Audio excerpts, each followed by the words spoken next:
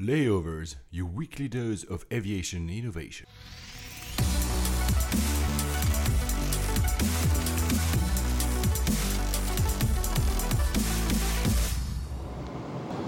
Hello, ladies and gentlemen. Welcome aboard from the flight deck. This is Paul Papadimitriou. Hello, everybody. This is Alex Hunter. We'll be your pilots for this show about the news, the startups, and the technologies defining the modern air travel experience. Our flight time today, 1 hour and 27 minutes, and we expect an on-time arrival. Coming up on this flight, the KLM social media initiatives, the silence at Helsinki Airport, the ticket auctions from Iberia, the preloading of bags by Delta, the good deed of Southwest, the sale of Aer Lingus, the ANA rebrand, the TSA repeated security failures, and Airbus goes into Silicon Valley. And we would like to apologize to all of you. The second episode in a row, the sound isn't to our usual standards.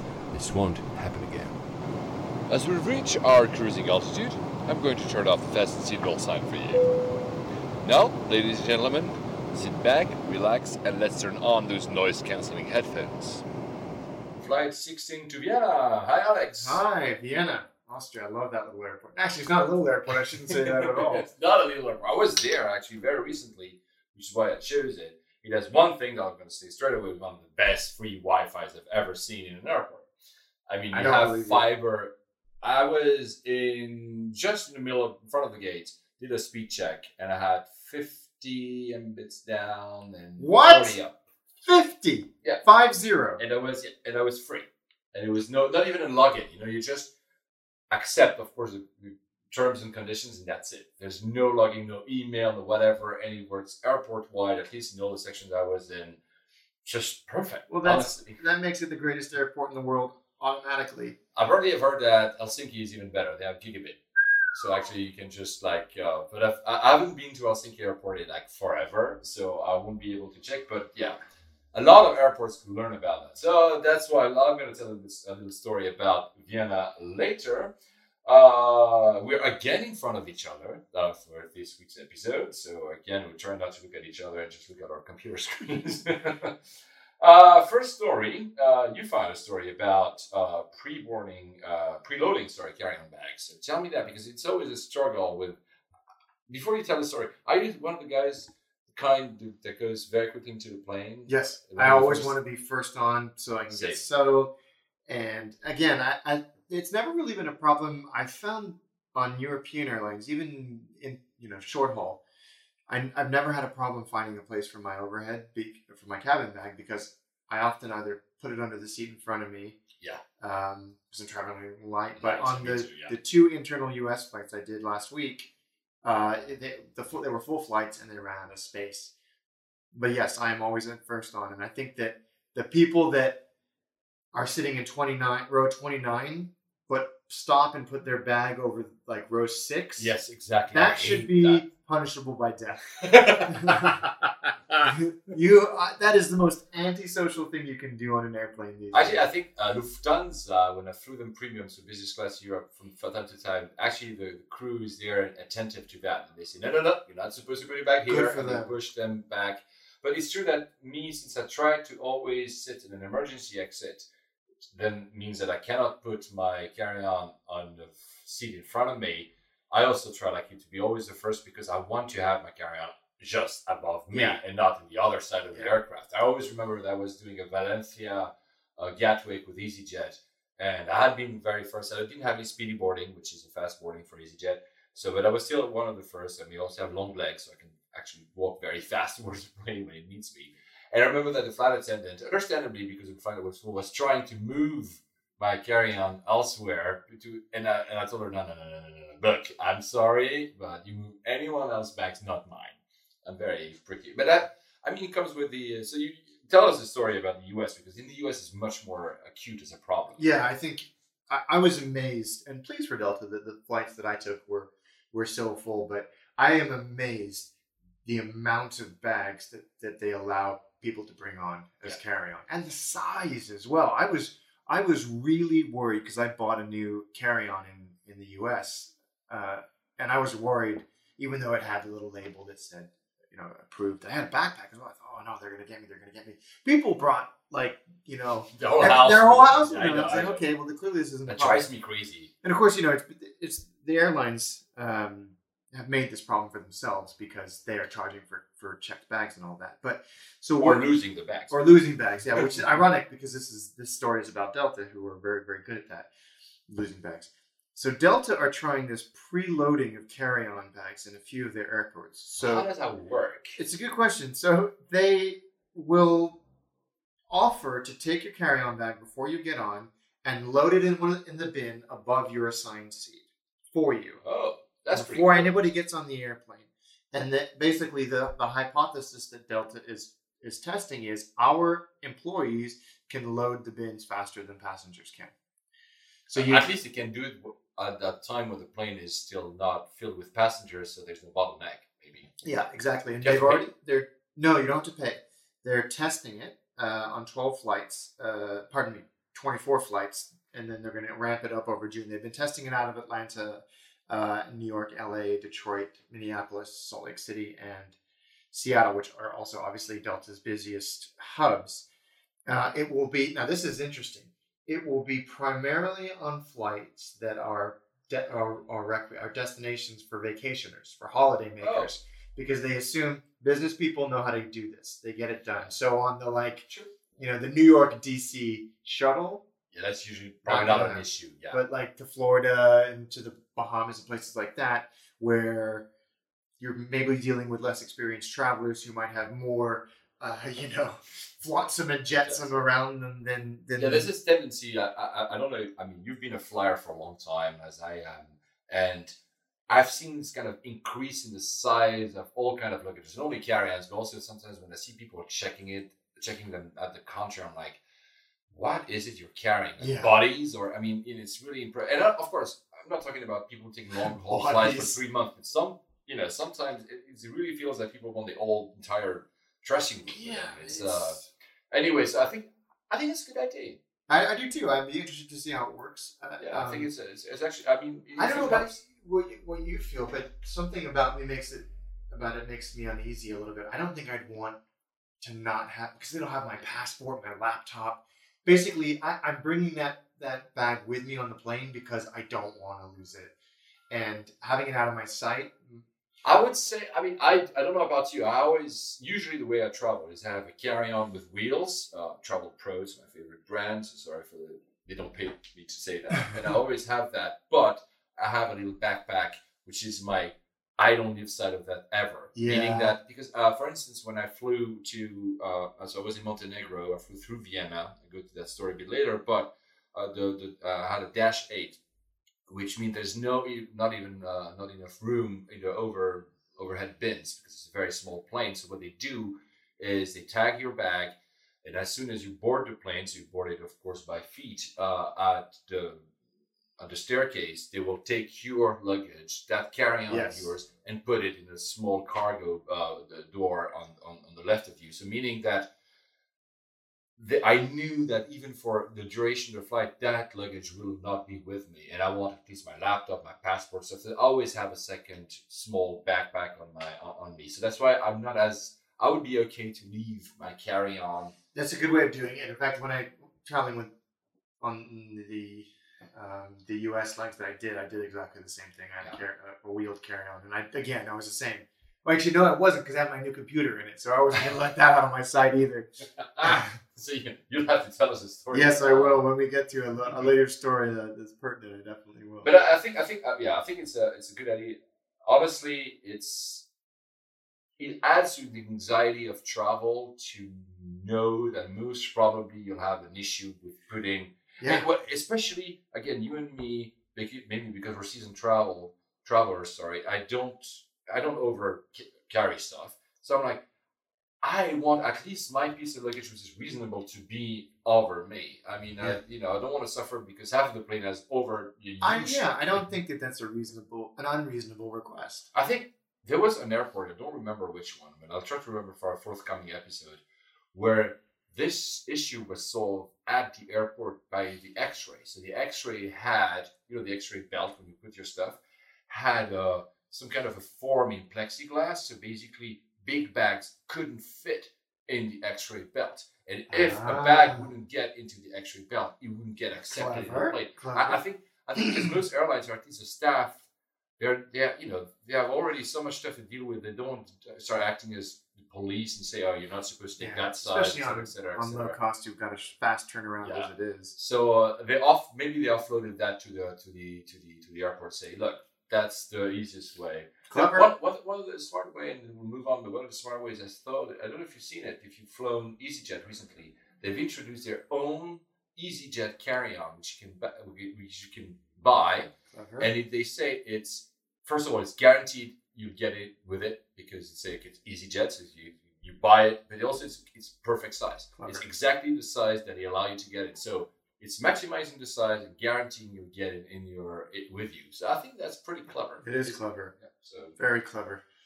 Extra revenue. But talking about security, of course, we fly through security. We pass through security a lot. The one that everybody complains about is more often than not the TSA, the one in the US. And there's been a flurry of articles about that recently that are kind of dire. This is alarming. This is frightening, actually. The TSA chief has been reassigned, quote unquote, whatever that means, after the TSA agents at multiple airports across the U.S. failed some breach tests. Not just some, 95% of the tests were failed. That is terrifying. So 67 out of 70 tests, they failed. And what that means is Homeland Security agents posing as passengers were able to get weapons past TSA agents 95% of the time.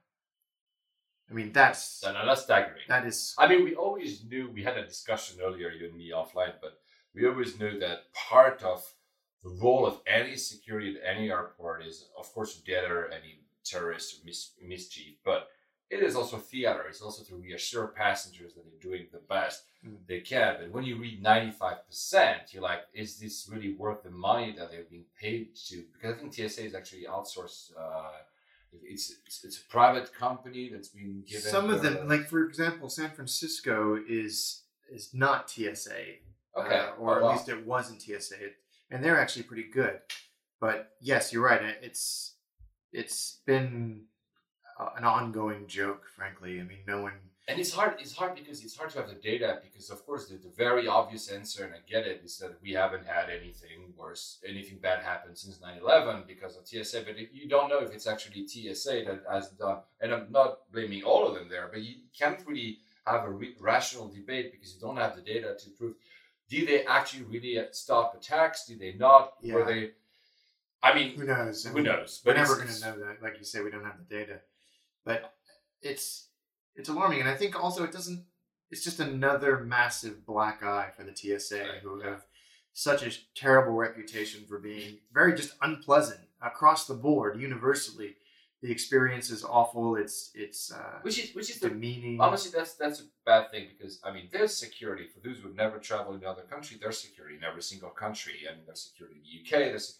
And most of the time, people are very courteous or at least nice. Sometimes some are more rougher than others. That's fine. But TSA really has few exceptions. Few airports are better than others. But TSA really is it's demeaning. I think that's the right word. And that's not very. No, it's always long queues. Everybody is really curt and unpleasant. I mean, again, generalization. I had a very hilarious lady in Atlanta who was so nice and again in Florida when I was trying to get my computer through, they were all really, really nice. They were doing exactly the same steps in the security process, but I didn't notice because we were having a fun conversation while we were doing it. And I was like, oh, wait, look, I'm through security. It doesn't have to be terrible. And yet somehow they managed to make it so awful almost. And also apparently compromise our safety if they're. I mean, they've been testing it for 13 years, right? They always test it. And they're often able to get these things through security, but not every single time, or almost every single time, a gun and a bomb. Yeah, there was even journalists that tried to sneak like fake weapons to see if they would be caught. And of course not. They went through it. So. And there was the guy that discovered that if you had a weapon on your hip and the way that you stood in those new particle ray scanners that sort of sweep around you, that it doesn't see it. Wow. Yeah.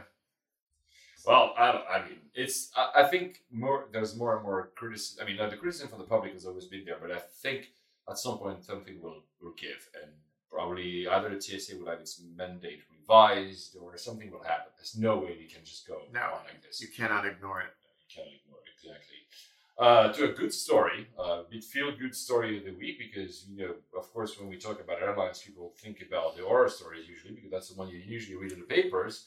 But I found that story very nice. It's Southwest, again in the US. So there's a passenger.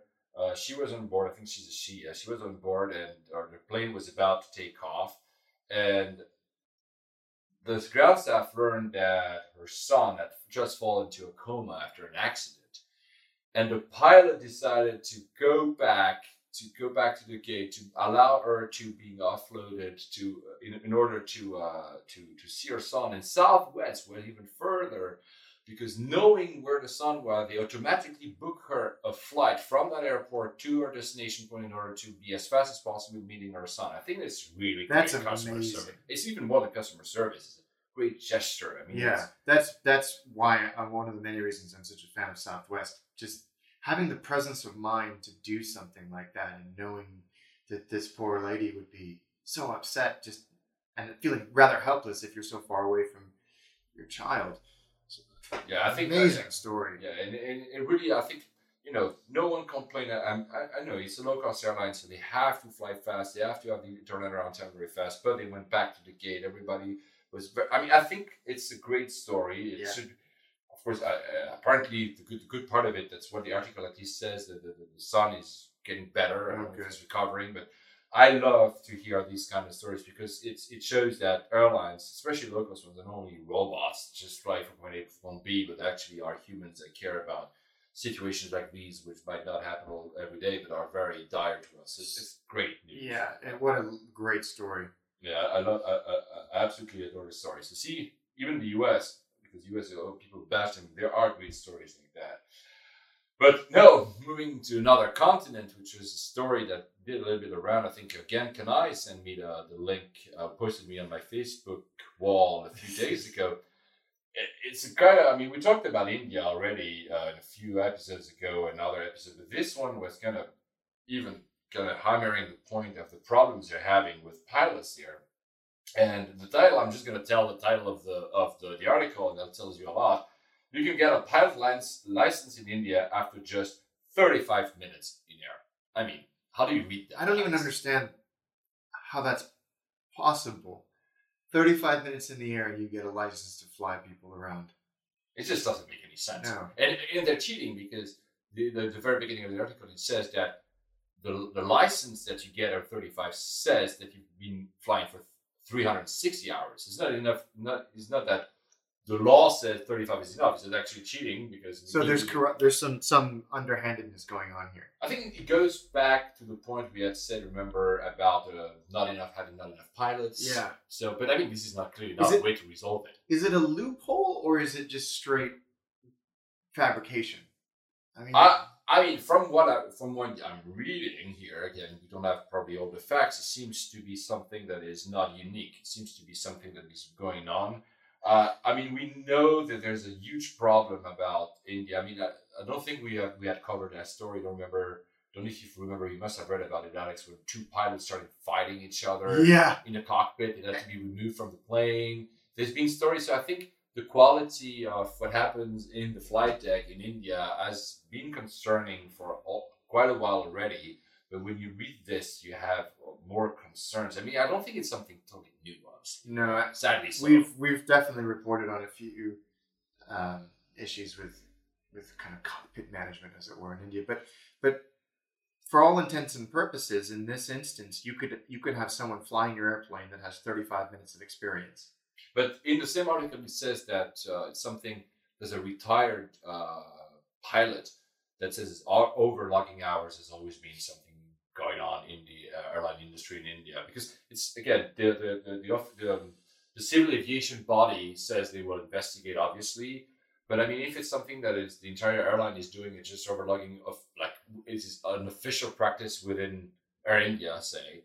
I mean, how can you have to, I don't know how they will be able to solve it. It has to be a change of culture more than just but there's a big difference, I think, between adding 10 hours per month and qualifying someone to fly passengers with minutes worth of experience. I mean, I don't know about you, but it makes me not want to step on an Indian registered airplane ever.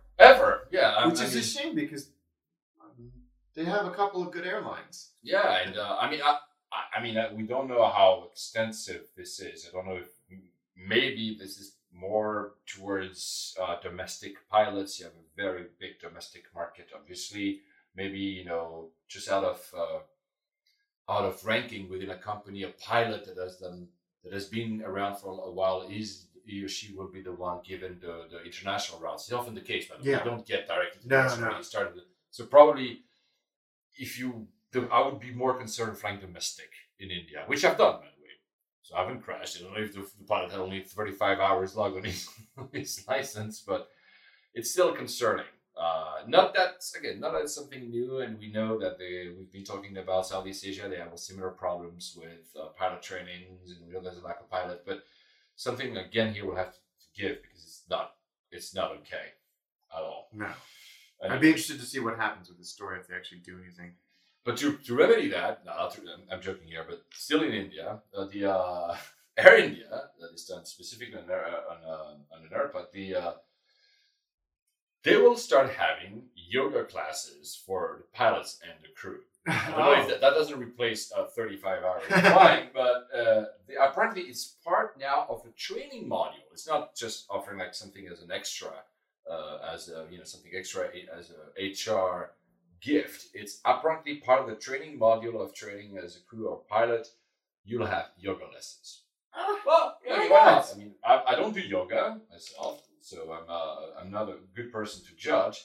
Apparently, the country's prime minister is a very big fan of yoga, which obviously is very big in India. The way I just said that is very broad, but apparently that's the reason why they're going into that. So why not? I mean, I think it's fine. It's a fun thing. I don't know if it actually will change anything for the pilots and the crew themselves. Maybe they'll be more relaxed. I don't know.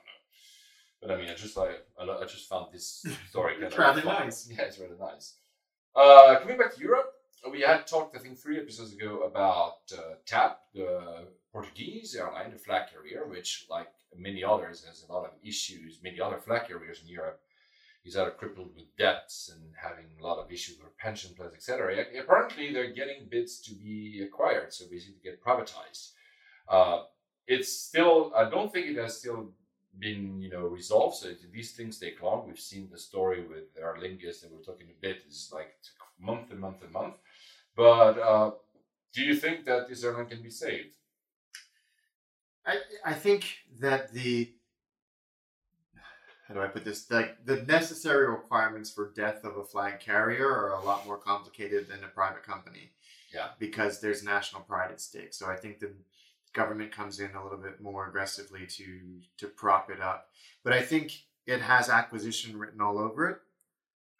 I would be amazed if someone didn't come in. Apparently, the people out of the 3 bids they received, 2 of them are coming. So they're all coming from very rich investors. Yeah, and 2 of them are tycoons in Brazil. Yeah, well, David Neeleman, who is the founder of JetBlue and Azul in Brazil. Correct. Is one of them, and I think, like I said, the current structure of TAP and its TAP in its financial fortitude or lack thereof makes it a really attractive acquisition. Yeah. Because it's a flag carrier. Yeah. Like I said, if it was private, it would be very different in that competition. But David Neeleman, guy is smart as hell. He's built this Azul up to the 3rd largest airline in Latin America. And TAP has a very strong relationship with Brazil. I mean, there's a lot of routes there, so I think you must know something. You must know that these routes are actually profitable, or at least can be profitable. I think they have the landing slots. Brazil is in one of these very big economies that is emerging very fast. Portugal can be a gateway to Europe. I mean, there's a lot of reasons. There's a lot of reasons, and I think if it's not hemorrhaging cash, then it might be worth looking at. TAP is an interesting one because if you look at Portuguese territories and former territories, they have to have a pretty diverse fleet to get to the Azores, the Western Africa. So a lot like Angola is a former Portuguese territory. Correct. Macau, former Portuguese territory. So the Portuguese Empire was spread far and wide in the good old days, and so I think you need a broad fleet, which is expensive. So they have, I think, around 80 airplanes. 2,500 weekly flights, and a lot of those go to, like you say, to Brazil. So, and David Neeleman, I think, would be a really good. It makes sense for him business wise as well. Yeah, exactly. Feeder network into his Brazilian airline. So. But it'd be nice. I don't want to be. It's something that I think I was messaging you. So when I flew from 2 weeks ago when I flew from Prague to Milan. I took Czech Airlines, and I was waiting in the airport in Prague for my flight, and I was like, okay, what is this airline? I haven't taken them in a while, 3 years. And the staggering thing is that you look at their finances, and they've been basically hemorrhaging money for 6-7 years. They're just losing money year after year, which is, I'm not saying that every airline in Europe, any flag carrier in Europe is doing so, but this kind of tells you the state of it. The only reason they've been saved is because a South Korean body, which basically is the owner of Korean Air, has bought a stake of it. But that's exactly similar, same story. If no one else steps in, these airlines are doomed to disappear. Yeah. Doomed to disappear. That was there's no way they can survive this. No, you're right. I think, as you said, I was fascinated to dig up with you. We almost did it in real time from other sides of the planet that CSA was owned by Hanjin, which is which also owns Korean Airlines. But that said, Malev, a Hungarian national airline, no longer. Yeah. Cyprus Airways. So it does happen. I mean, when a government doesn't have the money themselves to prop up an airline, then there's only one option. With anti-subsidy laws in Europe, there's also they cannot anymore. Yeah. It used to be easier to subsidize an airline forever, and now they cannot do it. I mean, that's part of the controversy. Of course, U.S. versus the ME3, but also Europe versus the ME3, because one of the biggest gripes of Middle Eastern airlines, or any other foreign carrier, say, Lufthansa, for instance, is a pension plan refinance just hours before this law was put into place in Europe. So there's a lot of stuff. I mean, it's a complicated story, but I mean, we can hope that some of the airlines will be saved. I'm talking about one. I mean, Aer Lingus. I mean, this story has been dragging on. I think we talked about it in our first ever episode. We're not sure it would ever come up, but apparently it seems that BA will eventually be able to buy. I mean, IAG, mother company of BA, to buy Aer Lingus. Yeah, they had. So IAG have been pursuing Aer Lingus for years, and they finally had an offer accepted by the Aer Lingus board, but there were two big hurdles in the way. One of them was Ryanair, who owns a substantial part, almost 30%. Yeah, 29.8%, and the Irish government, which has 25%. I thought that the Irish government was going to be the ones that really torpedoed this deal, because there was a lot of unions in play and there was a lot of moving parts. But they have said that they are going to sell their 25% stake to IAG. The board of, like I said, the board of Aer Lingus have also recommended the one that's like £1 billion. Yeah. So the only people left to agree to this are Ryanair, and Willie Walsh, who is the chairman, or at least the CEO of IAG, has come out and said that he does not expect them to cause too much of a problem, and that he expects Michael O'Leary to fall into line. Although he didn't say that exactly like that. Like that. Because, I mean, I think the writing's on the wall. This deal will get done. They're going to get the valuation, or they're going to torpedo the deal. So absolutely, yeah, I agree. So that's great. I mean, it's an interesting. As long as they maintain Aer Lingus as a separate brand. And Aer Lingus is also one of the shareholders at Etihad, actually. Very small stake, but exactly. It adds up to Etihad is putting his little hands in.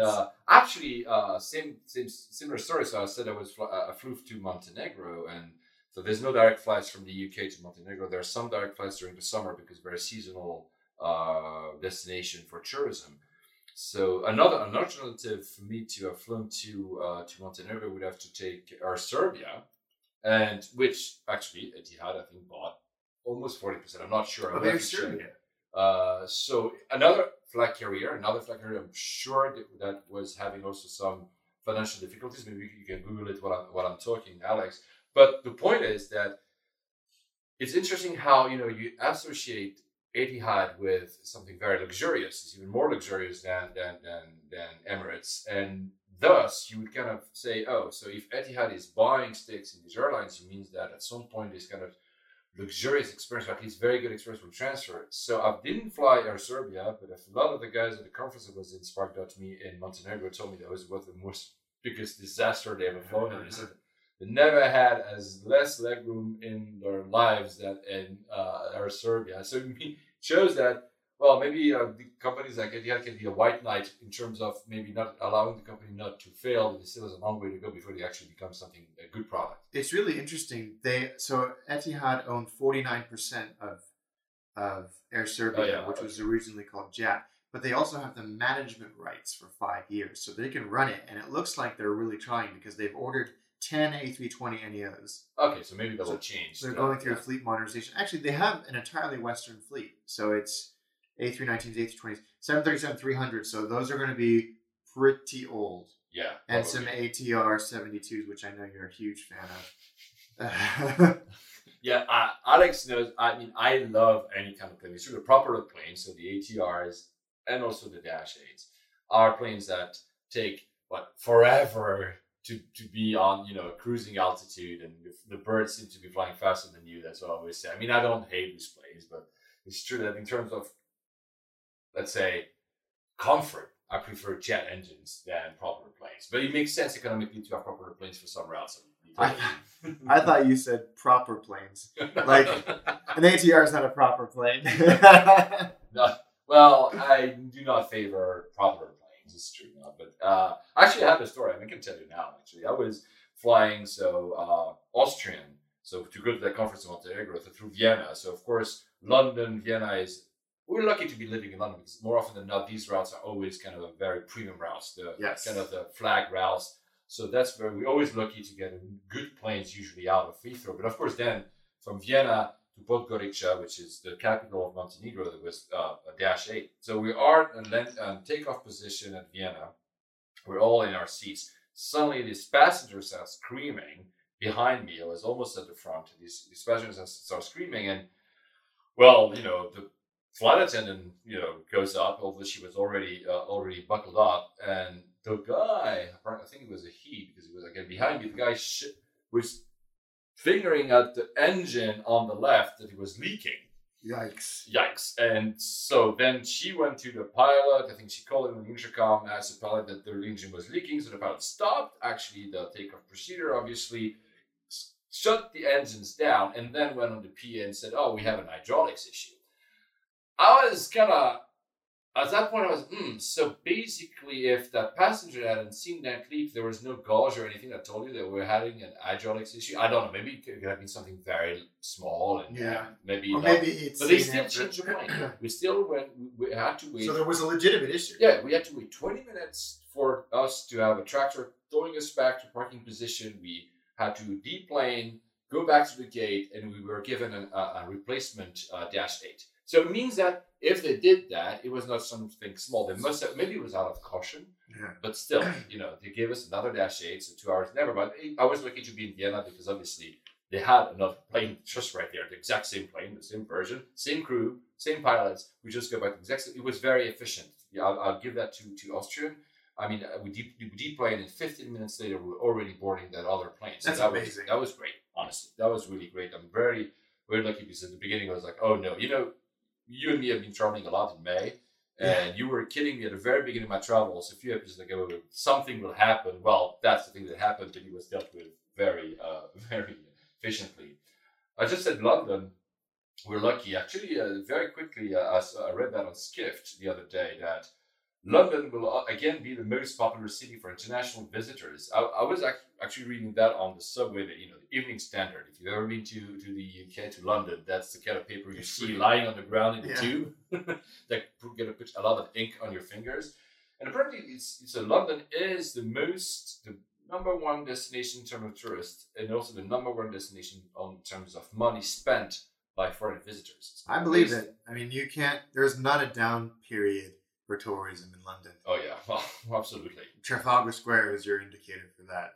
And it's great. I'm happy for London. I really am. And the reason I mentioned that is also that's one of the reasons probably we keep having. We are lucky to be here in terms of international transport, in terms of the premium rights. Often I think I told you when you fly from Dubai to London with Emirates, it's EK1. It's the flag route. Yeah. So it really shows that London. And so for that, we're lucky. I know for some of our listeners, we tend to talk sometimes a bit more about London because we both live here, but it's a great destination. You should come visit us. Yeah, come hang out. We'll do a layovers live in London. We would love to do that actually. A layovers meetup. Yeah, we should. So in Montenegro, so after the story I told you of me, having that Vienna issue of aircraft, so I landed in Montenegro, arrived at the magnificent venue, the Hotel Splendid, which actually is where Casino Royale was filmed. So really? It was set in Montenegro. The whole casino scene, that was the hotel. Wow. But so I arrive here and I tell this story to my guests, my hosts, and they tell me that, Paul, have you seen that EasyJet story? Have you seen that EasyJet story? And I was like, what EasyJet story are we talking about? And they showed me, and so I want your take. Maybe you tell the story and you explain what it is. Because, oh my God, this made me so angry. Yeah, I know. So a picture went viral. This was actually a legitimate use of the word viral. Captured by a passenger on an EasyJet flight, showing a engineer putting duct tape on what they thought was duct tape on the engine. And of course, people freaked out, like, "Oh my God, they're putting the plane together with duct tape just before it takes off. We're all gonna die, blah blah blah blah blah." And it went viral, and people were concerned. Concerned is an understatement. They were just panicking. They were panicking and posting all this hyperbolic Daily Mail nonsense on the social web about typical low cost carriers, blah blah blah blah blah. But and our learned friend John Biggs, I think, made it his cause to go and say very calmly, every time he saw this picture, this is called speed tape. It happens all the time. Yeah. It's pressure sensitive aluminum tape, and it's used for minor repairs on planes and actually on high performance cars as well, because it's water resistant, solvent, UV light, heat and flame resistant. And actually, for fighter aircraft, it's used to tape over bullet holes. Exactly. And so were there bullet holes on the EasyJet flight? There were not bullet holes on the EasyJet flight, but it's cosmetic. It's cosmetic, exactly. There's normal. So guys, it's absolutely normal. There's nothing to worry about if they do this. It's not that the plane is falling apart. It's nothing of the sort. Trust us, the plane wouldn't fly if there was such an issue. So if it was falling apart, trust me, they would not take the risk of flying you there. They were putting it over on the nacelle of the airplane. Yes. They were putting it over the line of rivets that connects the beautiful orange engine to the front, the kind of leading edge of the nacelle. Yes. So that the water didn't get into the rivets. Just it prolongs the life. It makes for 10 P's worth of speed tape, it saves the life of it. But it's just nothing more than that. I mean, it's I think it's it's also due to the number of I think there will be 1 to 2 trillion images uploaded to the web in a single year this year. Wow. It just shows that everything is documented. And I think that now that we have this, maybe the person who actually took the picture was not even thinking about the fact that it could be dangerous, was just taking a picture of something conducting. But it goes that very quickly, these things go viral. People, we don't always know. I mean, Alex and I know stuff about the airline industry and innovation, but we might not know about, I don't know, physics or being doctors or something. So we see images and you just have to kind of stop, wait, that's and a be good sure. point. That's a really good point. Because otherwise we tend to overreact to everything. And I think, this is EasyJet. This isn't some fly-by-night operation. They're one of the most efficient airlines in the world. I agree. So they've got a great safety record. So I think there's a little bit of, a nice little brush of overreaction. Yeah, absolutely. Talking about overreaction now, I don't know if it's overreaction. So this is a very tough topic too. So we mentioned The last episode that Malaysian was basically firing everyone and starting afresh a new company, and one of the reasons obviously was the MH17, was it? Yeah, Malaysian Airlines Flight 17, which was downed over the skies in Ukraine. So we're still not sure about what happened, obviously, because we know there's a conflict in there, so there are parties involved. There's a lot of, but there was an article in Mashable, and I rarely actually read Mashable, but it caught my eye when it said that apparently there was some specialist did analysis of the report of the crash that was created by the Russian authorities. And he says that basically most of the report is false, has been falsified because the images, the satellite images used were either doctored or not correctly interpreted. So we don't have enough clout to understand the entire repercussion of this. But if this report is truly falsified, it's a big problem. Yeah, it's very worrying indeed. Because usually in terms of crashes, we always have, at some point, a kind of a clear picture of what happened. I mean, just forget about conspiracy theorists who will tell you stuff that never happened. And it's true that poor Malaysian Airlines have two aircraft where we basically don't exactly know what happened. One we probably will never. I mean, the more longer it gets, the longer we have no clue. Yeah. This one, I mean, it's a conflict zone. Now planes are avoiding it, obviously. I mean, we talked about it a few episodes ago, but it's pretty damning because it means that the families might not even know ever when it really happened. Yeah. And that's not. And when it's a state doing it as well, you worry a little bit as well. I mean, again, we know it's a conflict. We're not taking sides or anything. You know that in any conflict, there's misinformation, there's propaganda, there's hiding stuff. I mean, I guess it's the nature of a conflict, but it's true that when it hits civilian lives, could be on the ground. But here, since our podcast is about flying, it's a bit worrying that we might never get the full picture. I mean, again, Alex and I, if we never get a full picture, so what? I mean, we're just curious. We would be sad for the families and maybe also for the airline and the aircraft maker not to know what actually happened. Yeah, absolutely. Because there's lessons to be learned in every single crash that happened. They're already very sad and damning by themselves. There are always lessons to learn. It would be, I don't know, we'll see. Maybe one day something else will come up. I'm sure we haven't heard the last of that one. No, not at all, especially with this revelation. Yeah, it's talking still not conflict, but a military, and very quickly, because I'm from Geneva. Some of you who have listened to this show for a while know that I was born and raised in Geneva, although I don't live there for quite a while. I go there very often, and I couldn't see that, but so John Kerry, the U.S. Vice President, is very often the Secretary of State. Sorry. What did I say? Who's often in Geneva because he's dealing with Iran. They're making a peace deal with Iran.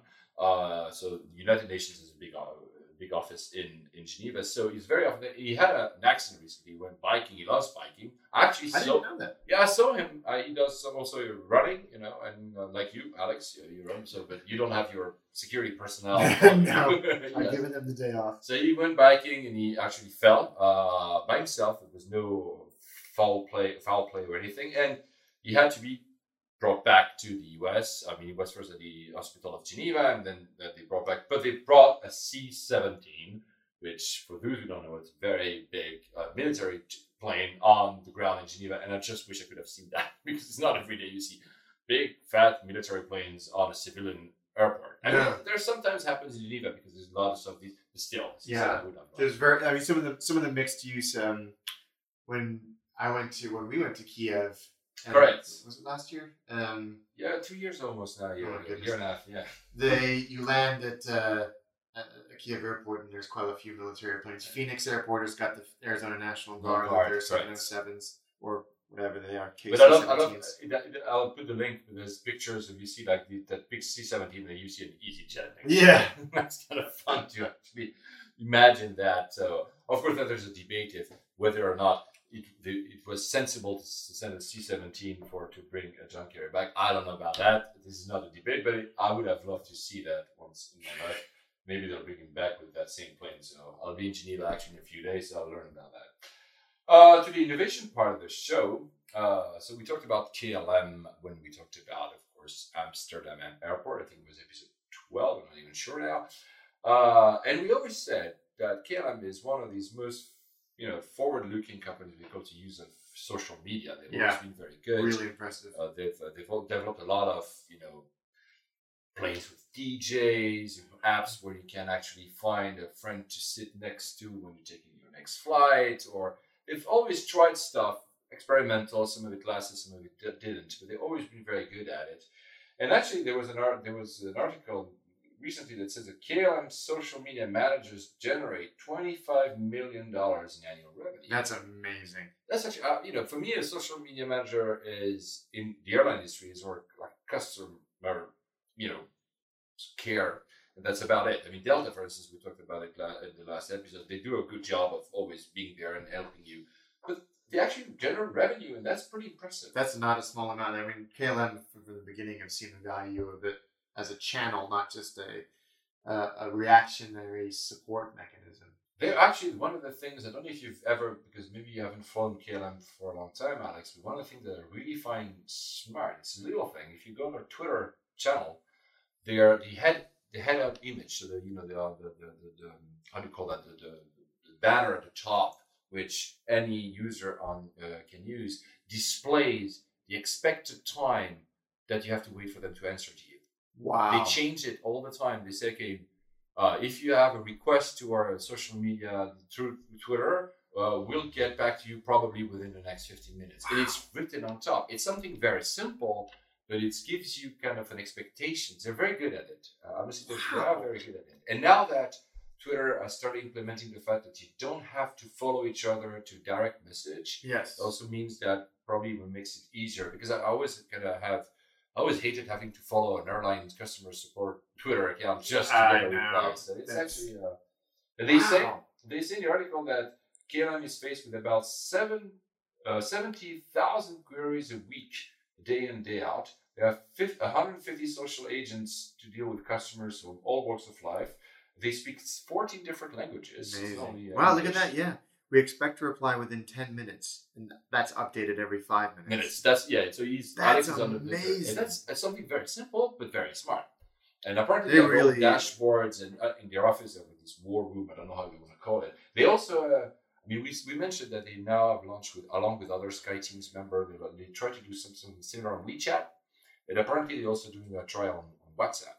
Because there's a lot of people who use WhatsApp, so there could be also a way to answer people. I mean, it's clever. I want to read more about this. Yeah, we absolutely. Very quickly, since we're at KLM, have you seen that? I mean, we know it's a bit faked, but I think they had about the Orange Day that they've done. Yeah, they're really pushing that hard this year, aren't they? Because they did that fake livery, which I really think that they should do. Oh yeah, the one which is like orange fading to blue. It was stunning, and of course, all of the flight sim enthusiasts mocked it up and flew it around. But it looks really, really cool. So this ad, I'll put the link. Is basically they always do. Obviously, it's a very big day in the Netherlands, the Orange Day. So there's a lot of partying and celebration, etc. So obviously, KLM cannot not do anything that day. So they do this thing where I think they found people, they say in Oslo, Cape Town, Shanghai, Rio, LA, and they basically kind of challenged them to be invited, and then they flew them around the world. Yeah, they went up to them like in the street and said, "This sounds crazy, but do you want to come and do this? Like fly to the Netherlands?" And like they captured they partnered with Heineken, and so people would order a beer, and they would go, "Hey, do you want to come to Holland?" Yeah, and then. I mean, always when I say fake, it's probably not fake, but I always have because I'm too much of a skeptic. I'm like, is it actually real, or is this all played by actors? I think it's real. I think it's real too. I hope it's real. I want it to be real. Yeah, I love this kind of stuff. They're not the only ones who've done that. I mean, there's many other brands, but in terms of airline, they want, and every year they do something like that, and I think it's really fun. I think they've got this figured out, haven't they? I mean, they're not in terms of product, they're not the best airline in the world, but this stuff they're world class. Yeah, it is actually. I think they're always in terms of product, they're improving. I mean, I've never flown them. I guess when I say domestically, is in Europe. I've flown them only transatlantic, and it was always okay. Yeah. But apparently, they have new seats both in economy and in premium. I don't think they have premium economy. They have only world business class, as they call it, or something, which is the business class basically. And but they're doing an effort. They are flag carriers, so they don't have like the deep pockets of newer airlines, but I think they do a pretty good job. Actually. From what I understand, reading some of the airliners' trip reports, which I do regularly because I'm a nerd, their Asian services are particularly good. So Japan, in particular, and I think Thailand, a lot of the reports are glowing in all cabins. Yes, it's. I mean, I haven't flown them now for almost 2 years. It's time for me to fly them again. I mean, SkyTeam used to be my alliance of choice, and I switched to Star Alliance. Sorry, guys, or thank you for to Star Alliance, but because it makes more sense from where I live. Although OneWorld would be the one that makes sense from the UK, but BA, I love you guys. You're too expensive. So yeah, I mean, KLM does a great job. I think it's one of the reasons that you could actually decide to fly them. Not only get price is always one of the most important factors, but knowing that it will take care of you in terms of customer support that we mentioned, and also the fun things they do on top of it, including that ad for Orange Day, it's pretty cool. I mean, it's cool. They gotta makes it a cool brand to like. And I think it's the oldest airline in existence. Right? Yes. So yeah, for our oldest airline doing that kind of stuff is pretty cool. Talking about, I mean, do you upgrade yourself a lot, Alex? I do, and I find this story totally fascinating and depressing. So first of all, you told me that story. You upgraded yourself recently, right? I did. So I feel so torn about this because I'm so loyal to Virgin Atlantic, even though we all, they're not in an alliance. They never upgrade me. The product is getting pretty tired, but I needed to sleep on a long flight, 8.5 hours, and I used my miles to upgrade from economy to upper class, which is their business class product. And, it was a pain in the butt to do. And actually, it was pretty expensive because I had to switch my fare from a non-upgradable economy fare bucket to an M class, which is the lowest upgradable fare. The flight was empty. There were 86 people on the flight. Wow. So empty. And it was an A330. I resented paying about 300 quid. Wow. And honestly, and it pains me to say this, I don't think it was worth 300 quid. I know people were paying 3,500 pounds for those seats, but I don't think it was worth the 300 quid I paid to upgrade. And I've been a gold card holder on Virgin for 7 years, and they've never upgraded me once. To be honest, I think when I was platinum with SkyTeam, Air France, KLM, and others, I think they've never. So platinum is the highest. There's another above it, which is kind of things impossible to get, for a life platinum or something.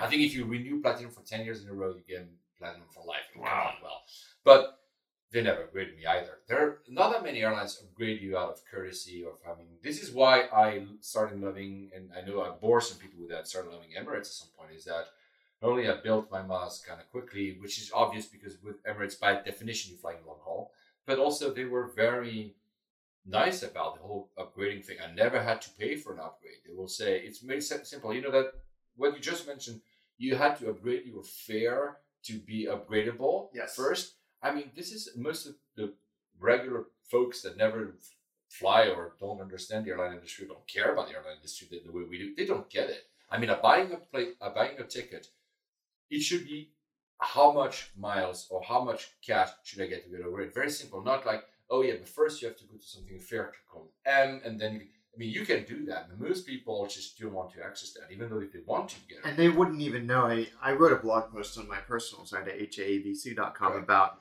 how you do this on Virgin, and they took away the tool on Virgin Atlantic's website that allowed you to search for specific fare buckets, which makes it even harder. But I had to go to the ticket desk at Heathrow and spend half an hour doing this. They had to offload me from the flight and then rebook me. Oh, come on. Yeah, and it's too complicated. It is too complicated, and I think it's limitations of the reservation system and all of that, but it should be simple. It should be simple. I have the miles. I want to use them, And it should be simple as well in terms of, because part of it, like you said, the ticketing system is probably very legacy software. There's limitations there. But again, if I take the example of Emirates, because that's the ones I know, I flew them. I told that in recent episodes. I flew them back to back recently after not having flown them for a while. And before that, I was a very frequent customer of them. They must have some kind of algorithm where they said, okay, this guy hasn't flown them for a while, but used to be a very good customer. So he's flying now back to back. So let's show him some gratitude. I mean, it's little things. Yeah. That's very powerful. That's extremely powerful. I don't expect to be upgraded on every flight. Obviously not. But I mean, there's little gestures. I mean, you mentioned that, when you do your talks, for instance, how Virgin just thinks about, bringing you champagne to your seat and stuff like that because you're a gold member.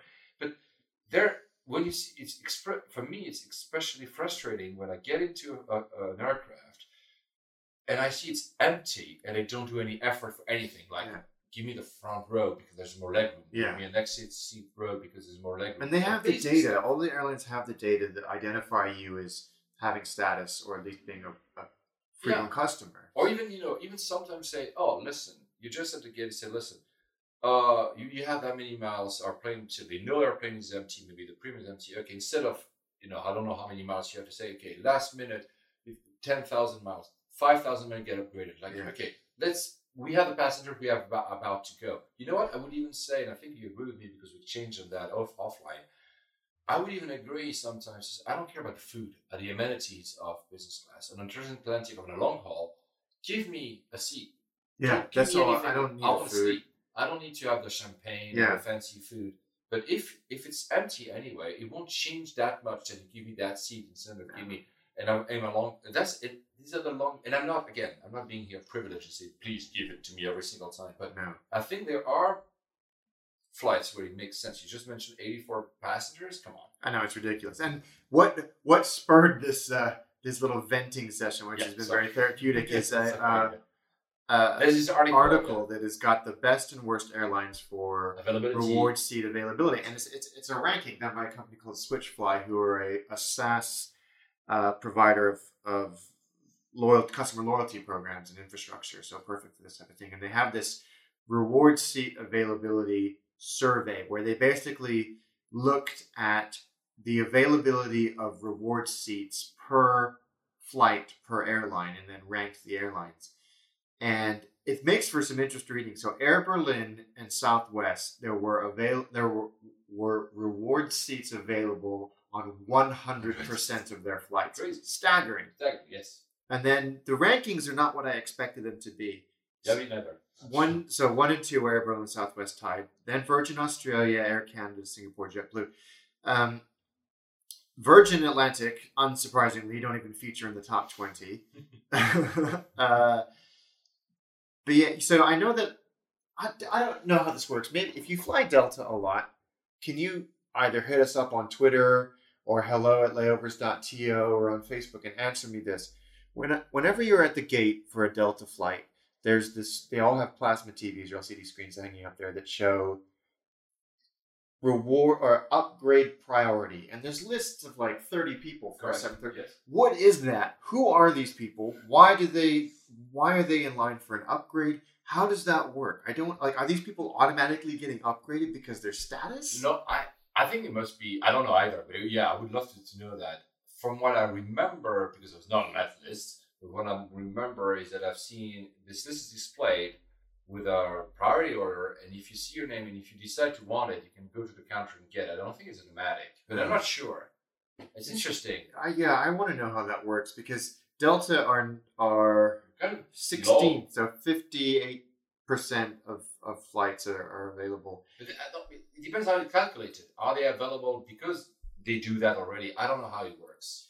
British Airways, I have lots of miles in British Airways. I can never use them to upgrade for a couple of reasons. One, because I can never seem to fly in a freaking seat. Yes. But also, British Airways, on Virgin Atlantic, I can go from economy to upper. No problem. Mm-hmm. On BA, you can only jump up one class. So I can't go from economy to club or economy to first. I have to buy a premium economy ticket and then upgrade to club. Okay. It's idiotic.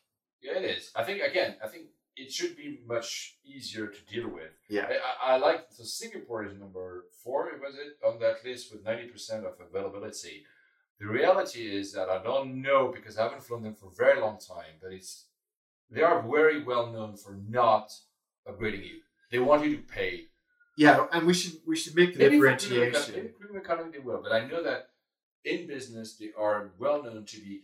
You want to be in business, you pay for business. Yes, and I think it's important for us to differentiate between availability for paid or miles upgrades, which is what this is referring to, and the propensity to upgrade out of the kindness of their heart. Absolutely. And I want to know, I mean, it would all be anecdotal, I think, because there wouldn't be any data on this.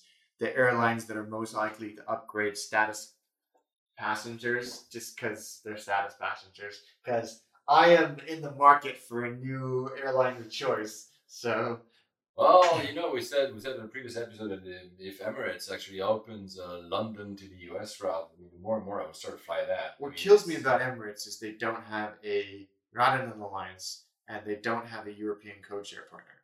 They have EasyJet.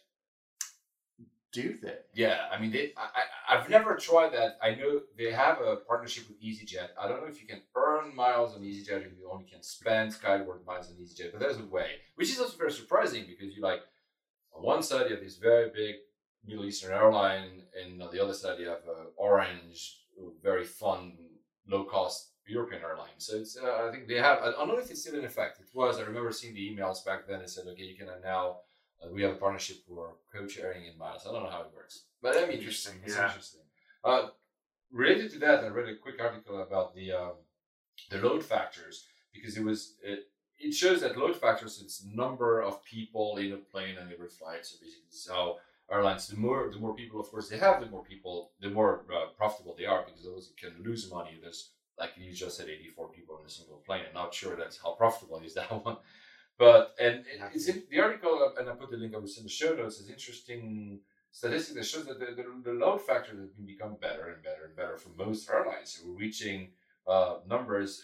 They mentioned a number, I think, in the article that in the 60s and the 70s we were like at 60-something%, which means 40% of plane was empty, and now we are more into the 80 to 85%. Which means that it's not only an impression that planes are full all the time. They actually are more and more full all the time. And you have the breakdown, from Air Canada, which is now 83.4, Lufthansa 80%, Air France KLM 84.7. So it's actually pretty interesting.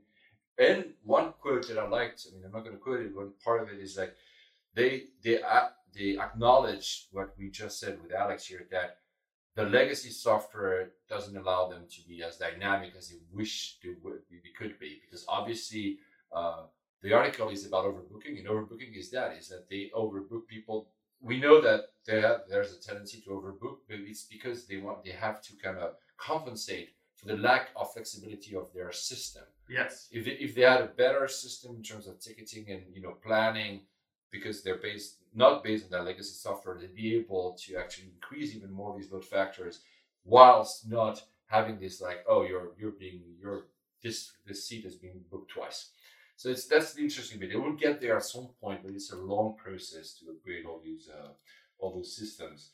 I read an article recently as well that tells that I think I don't have the link in front of me, but I think it was in the Runway Go Network when they talked about their passenger experience that said that we are almost at breaking point where the federal, they were talking the U.S., the federal authorities should intervene in the quality of the planes in terms of leg room that's becoming almost a wasn't there somebody saying that it's become a human rights issue? Yeah, that was in a few episodes ago. I found that. Yes.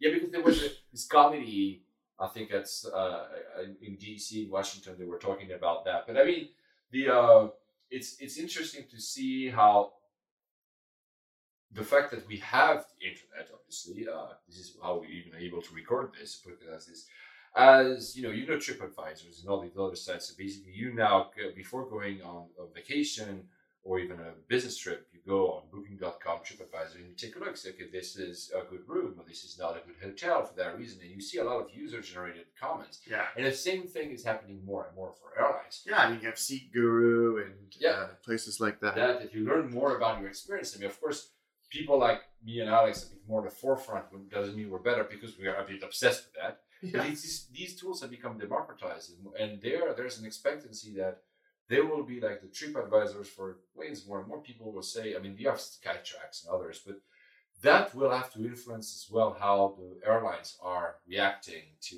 passengers. Yeah. Because, if an airline keeps being bashed, maybe Ryanair doesn't care. Not sure, actually, I'm kidding, because they actually start to care. But at some point, that will also change the dynamic. And this is an article in The Economist that said the same thing. It said that not only that, but that probably at some point, the big ones, the Expedias and TripAdvisor, will start including reviews from airline in their sites. And that will change. It doesn't surprise me. It doesn't surprise me. I mean, there's that, what is the name of that site? We've talked about them on the show before, which is, like, it tells you the amenities that Google Flights have the data. Route Happy. That's it. Yeah. And, I think that's a big step towards exactly that what you're talking about, where you would have user reviews on actual flight numbers. Exactly. On actual legs, I'm saying, okay, this route, because already Google tells you, oh, this route might have a 30-minute delay on average, stuff like that, but soon you'll have, but this 0.7 out of 5 stars because everybody's complaining. That's maybe, I don't know, maybe it's going to influence the video industry. I don't know. It'll be very interesting to see that. I think airlines should be afraid of it. A little bit, a little bit afraid of it. There's an article from The Economist about that, and I'll put the link on the show notes. But because Alex, also being an American, has kind of pushed me around sometimes, because I used to be very critical about US airports. If you heard me in previous episodes, but I kind of changed my stance. We talked about Terminal 4 at JFK, that is much better. And this article at LAX, on Skift, about LAX, it says that United is actually spending, how much was that? More than $500 million to refresh basically everything of its facilities at LAX. Well, I mean, we bashed, or I bashed LAX pretty hard, because you've never been there, right? No, I've never been there. So I think it was back in episode 12.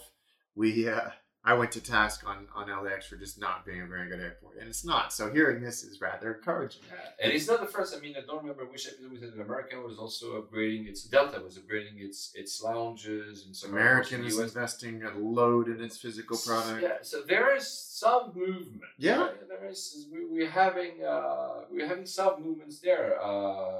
What did you found about UA? You found the A380. Rumor, like we talked about. Yes. The Sky, what was the company? United Airlines was going to look at some of the Skymark. The Japanese one that were never bought. Yeah. So again, that's investment. It's a lot of investment. Whether or not it's true is a different matter. No, yeah. But I mean, there is a sign that, we know that the U.S., when I say American Airlines, I try not to say that word. I know, it's the airlines. It's easy to do. U.S. airlines have a lot of cash. They've been very profitable, the 4 big, in the past few years.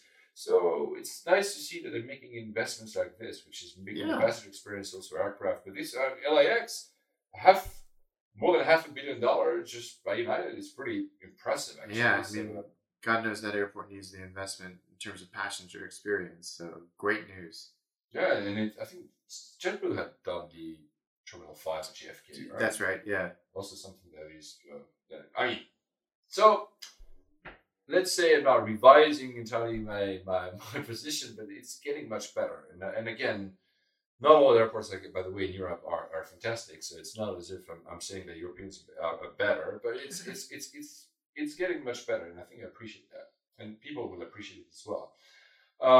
Very quickly, we mentioned we try not to talk about a lot of the stuff that is outside of passenger experience, but I found the video very fascinating. It's just GE as a video of a 3D printed jet engine, and I found that pretty fascinating, actually. They do such good work, GE, with their explanatory videos and infographics and all types of just experimental stuff that's just really, really well done, well explained.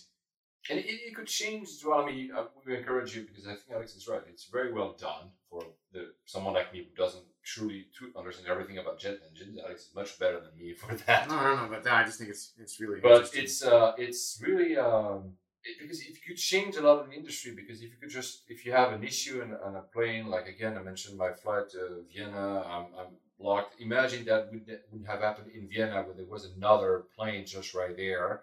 but that would have happened in a small airport where you have to wait.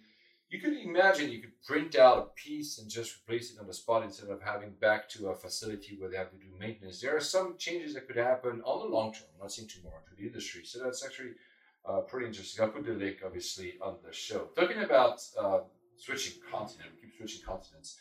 So branding is obviously one of the things we both like. You can see that we talk a lot about these airlines also through the angle of branding, because branding for us is really represent the entire kind of image. It's not only the logo, because a lot of people don't understand branding and just think branding is the logo and the colors and stuff. Branding is really this kind of concept. What is that airline for you? And talking about that, I think ANA is a pretty cool brand, but apparently there's a rumor they're going to change it. Yeah, not even a rumor. They've said that they're going to do it. I think this is insane.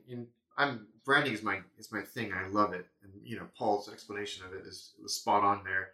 But their CEO has come out and said that they're considering rebranding to raise the company's profile in international markets, because it's obviously universally known in Japan, but they've struggled to develop the ANA brand globally, and it has become a priority because now 40+% of their passengers are now non-Japanese.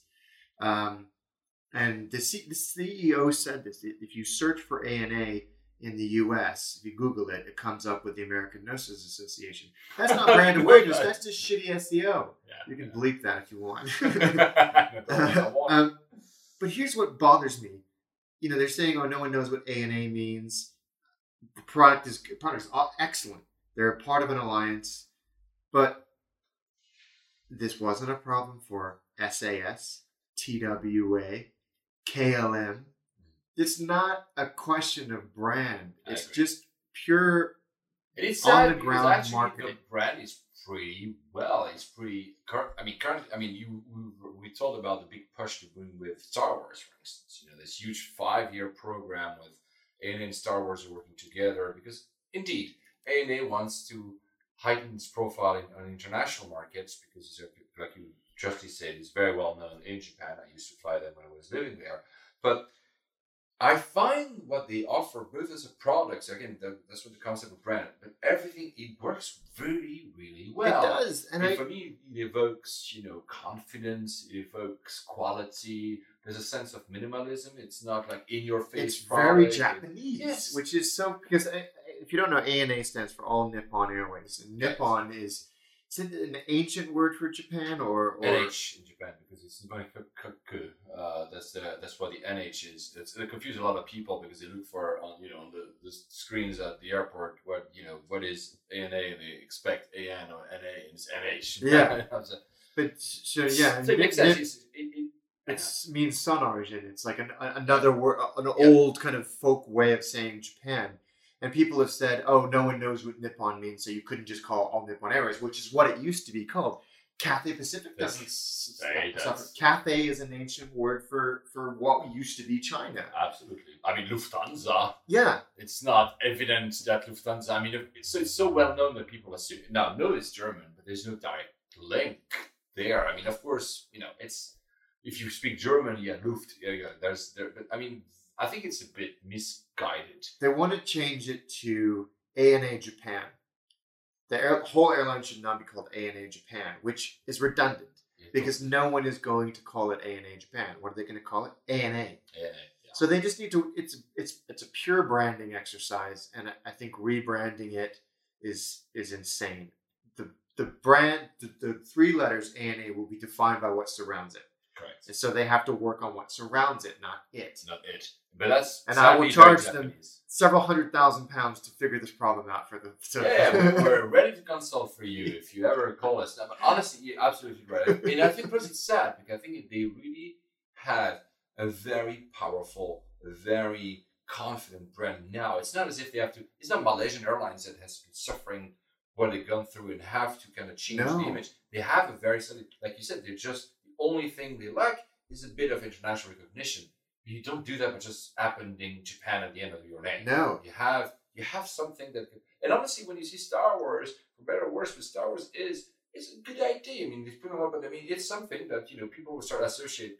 Oh, this is a cool airline as well. It flies to my country, and I want to see that R2-D2 aircraft. these are little exercises like this change the perception of a brand and not adding Japan. I think it's a very bad idea either.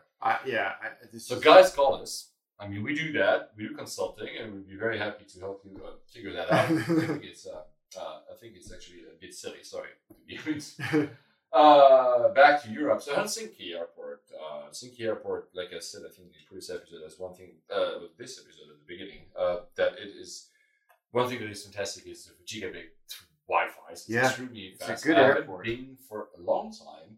You found that story that I really like. So they're going to be one of a handful of silent airports. So there will no longer be flight information and passenger announcements anywhere in the airport starting 3 days ago, actually. It just started, I think, yeah, beginning of June. So this is great. Hong Kong, Kai Tak never had any announcements, and neither does CLK, the new airport in Hong Kong. So they're certainly not the first in the world, but they are a handful of... I think that the one, Copenhagen, I think, does the same. Or was it Stockholm? I think it's Copenhagen. They actually warn you because now I think they do it less, but at the beginning it was startling. There's absolutely not a single announcement, which I prefer. Yeah. Oh, are you kidding? It's great. It's really... The red zone is only the... yeah, I know. I'm kidding. It's... Airplane, for those who haven't seen the movie, you should watch it. It puts a lot of responsibility back on the passenger, which is where it should have been in the first place. If you miss your flight, if you're late for your flight, your plane's going to leave, yes. And it bothers, it creates this kind of constant noise. And the problem is that we shut it down at some point. We have so many announcements. Not all the airports are guilty of that, but some airports are guilty of announcing every single thing every 3 seconds. You just don't listen to it anymore. You just filter it out. Yeah, filter it out with your noise cancelling headphones or something. I think it's a good idea actually. There's not that many airports. I mean, the more, if I compare to 10, 15 years ago, there's less and less announcements. Yeah. So thank goodness. Thank goodness, like you said. Now, next step, reduce the number of announcements within a plane. Oh God! The credit card, the blah blah, the thing, the CEO welcoming you, the etc. I'm like, come on, guys. I don't need everybody to welcome me. Yeah. I mean, the safety video or the safety instructions. Yes, obviously it's mandated and it's necessary. The rest, honestly, and I understand it's nice, and I guess it's a privileged position to say that because if you don't fly very often, you don't care. Because of course it's nice to see like again, Emirates says that they have all these crew talking all these languages. It's nice. I get it. It's nice. Part of your brand, but for me, it's just like what, just shut up. Yeah, exactly. Sorry, but but the worst are the ones who are proposing like credit cards and else. And hope that one day this happens as well. Although, very quickly, I don't know if you've seen Alex. This is a new startup. I think it's a Kickstarter. It's a small earbuds you put on your ears, obviously, and you can actively, dynamically filter out specific type of sounds. Oh, so wow. You active not only as noise cancelling, so cancelling the noise of the aircraft, but you can also cancel some type of noises. Of course, my question would be, can we cancel all these type of announcements?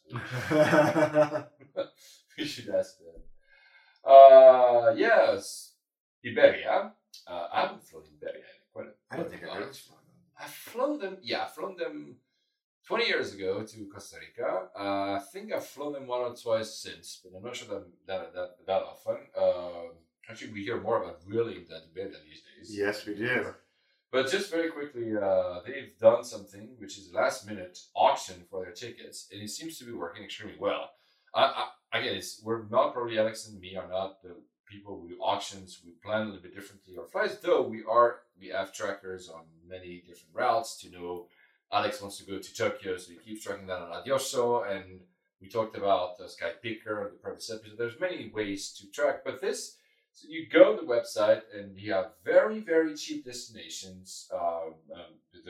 Was mostly where a European, there's New York, and you could actually start New York at 15 euros. It's an auction. Yeah, so you never know where you're going to. I mean, you could stop, but you don't have to. But apparently, it's been extremely successful. They say that in the first 24 hours there was more than 100,000 users, 300,000 page views, and every ticket auction was sold in 24 hours. So it means that's successful. Yeah. Miami starting bids 50 euros. New York starting bids 50 euros. I mean, there was not bad at all. Not bad at all. Rome started at 20 euros and ended up at between 99 and 136. It's not as if it became extremely. It's still very. So it's nice. Yeah. Apparently, it works. Apparently, with a young crowd. I don't like the terms millennials, but apparently that's the crowd. It works well too. Final story of the innovation very quickly. Everybody talks about Silicon Valley, and everybody nowadays from every freaking corporation seems to be opening some kind of lab or some kind of venture or some kind of incubator or some kind of fund. Well, Airbus has done the same. I think it makes a lot of sense for Airbus to do this. I agree. I totally agree. It's an innovation center. I think it does. I don't know exactly what they will do, what type of product it will, because Airbus they do a lot of things. So, is there any? I mean, we will see. We'll probably learn. I don't know if there's any specific part of the whole.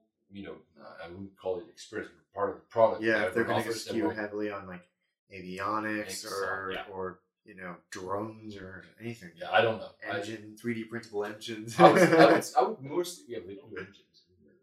They might if they find a good startup that does. But anyway, it's so they create a venture capital arm and this innovation center in the Silicon Valley. I mean, there are plenty of them, but it's the first time I think that I don't know if Boeing has it. I haven't checked. I should have actually. My bad for not having done so.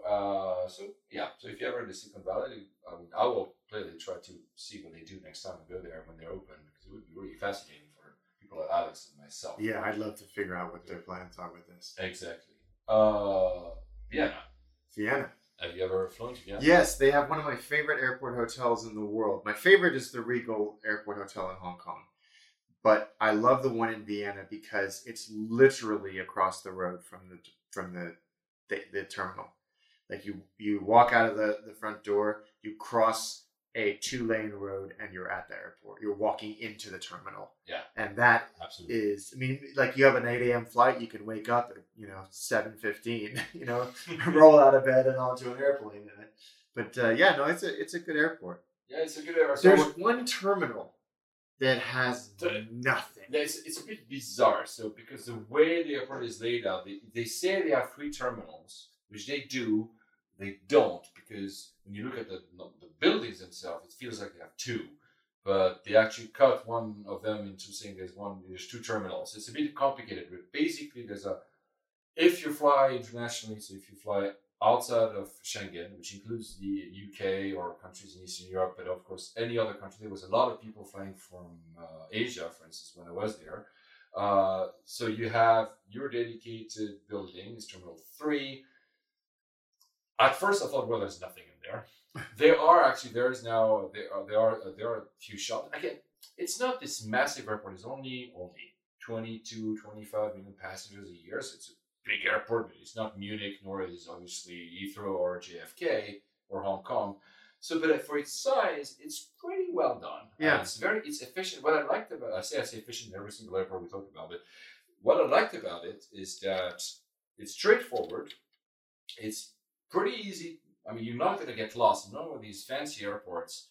We're looking at you, Charles de Gaulle. When you have, they made it so design worthy that it doesn't make sense for a human to understand where to go, right?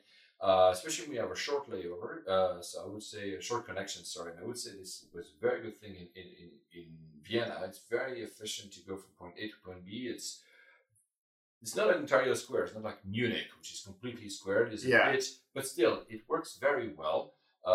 There's the waiting areas in front of the gates. All the gates are one after the other. That's very clever because they have lots of seats, including vast. I really say vast seating areas that each one has USB power. Yeah, very nice.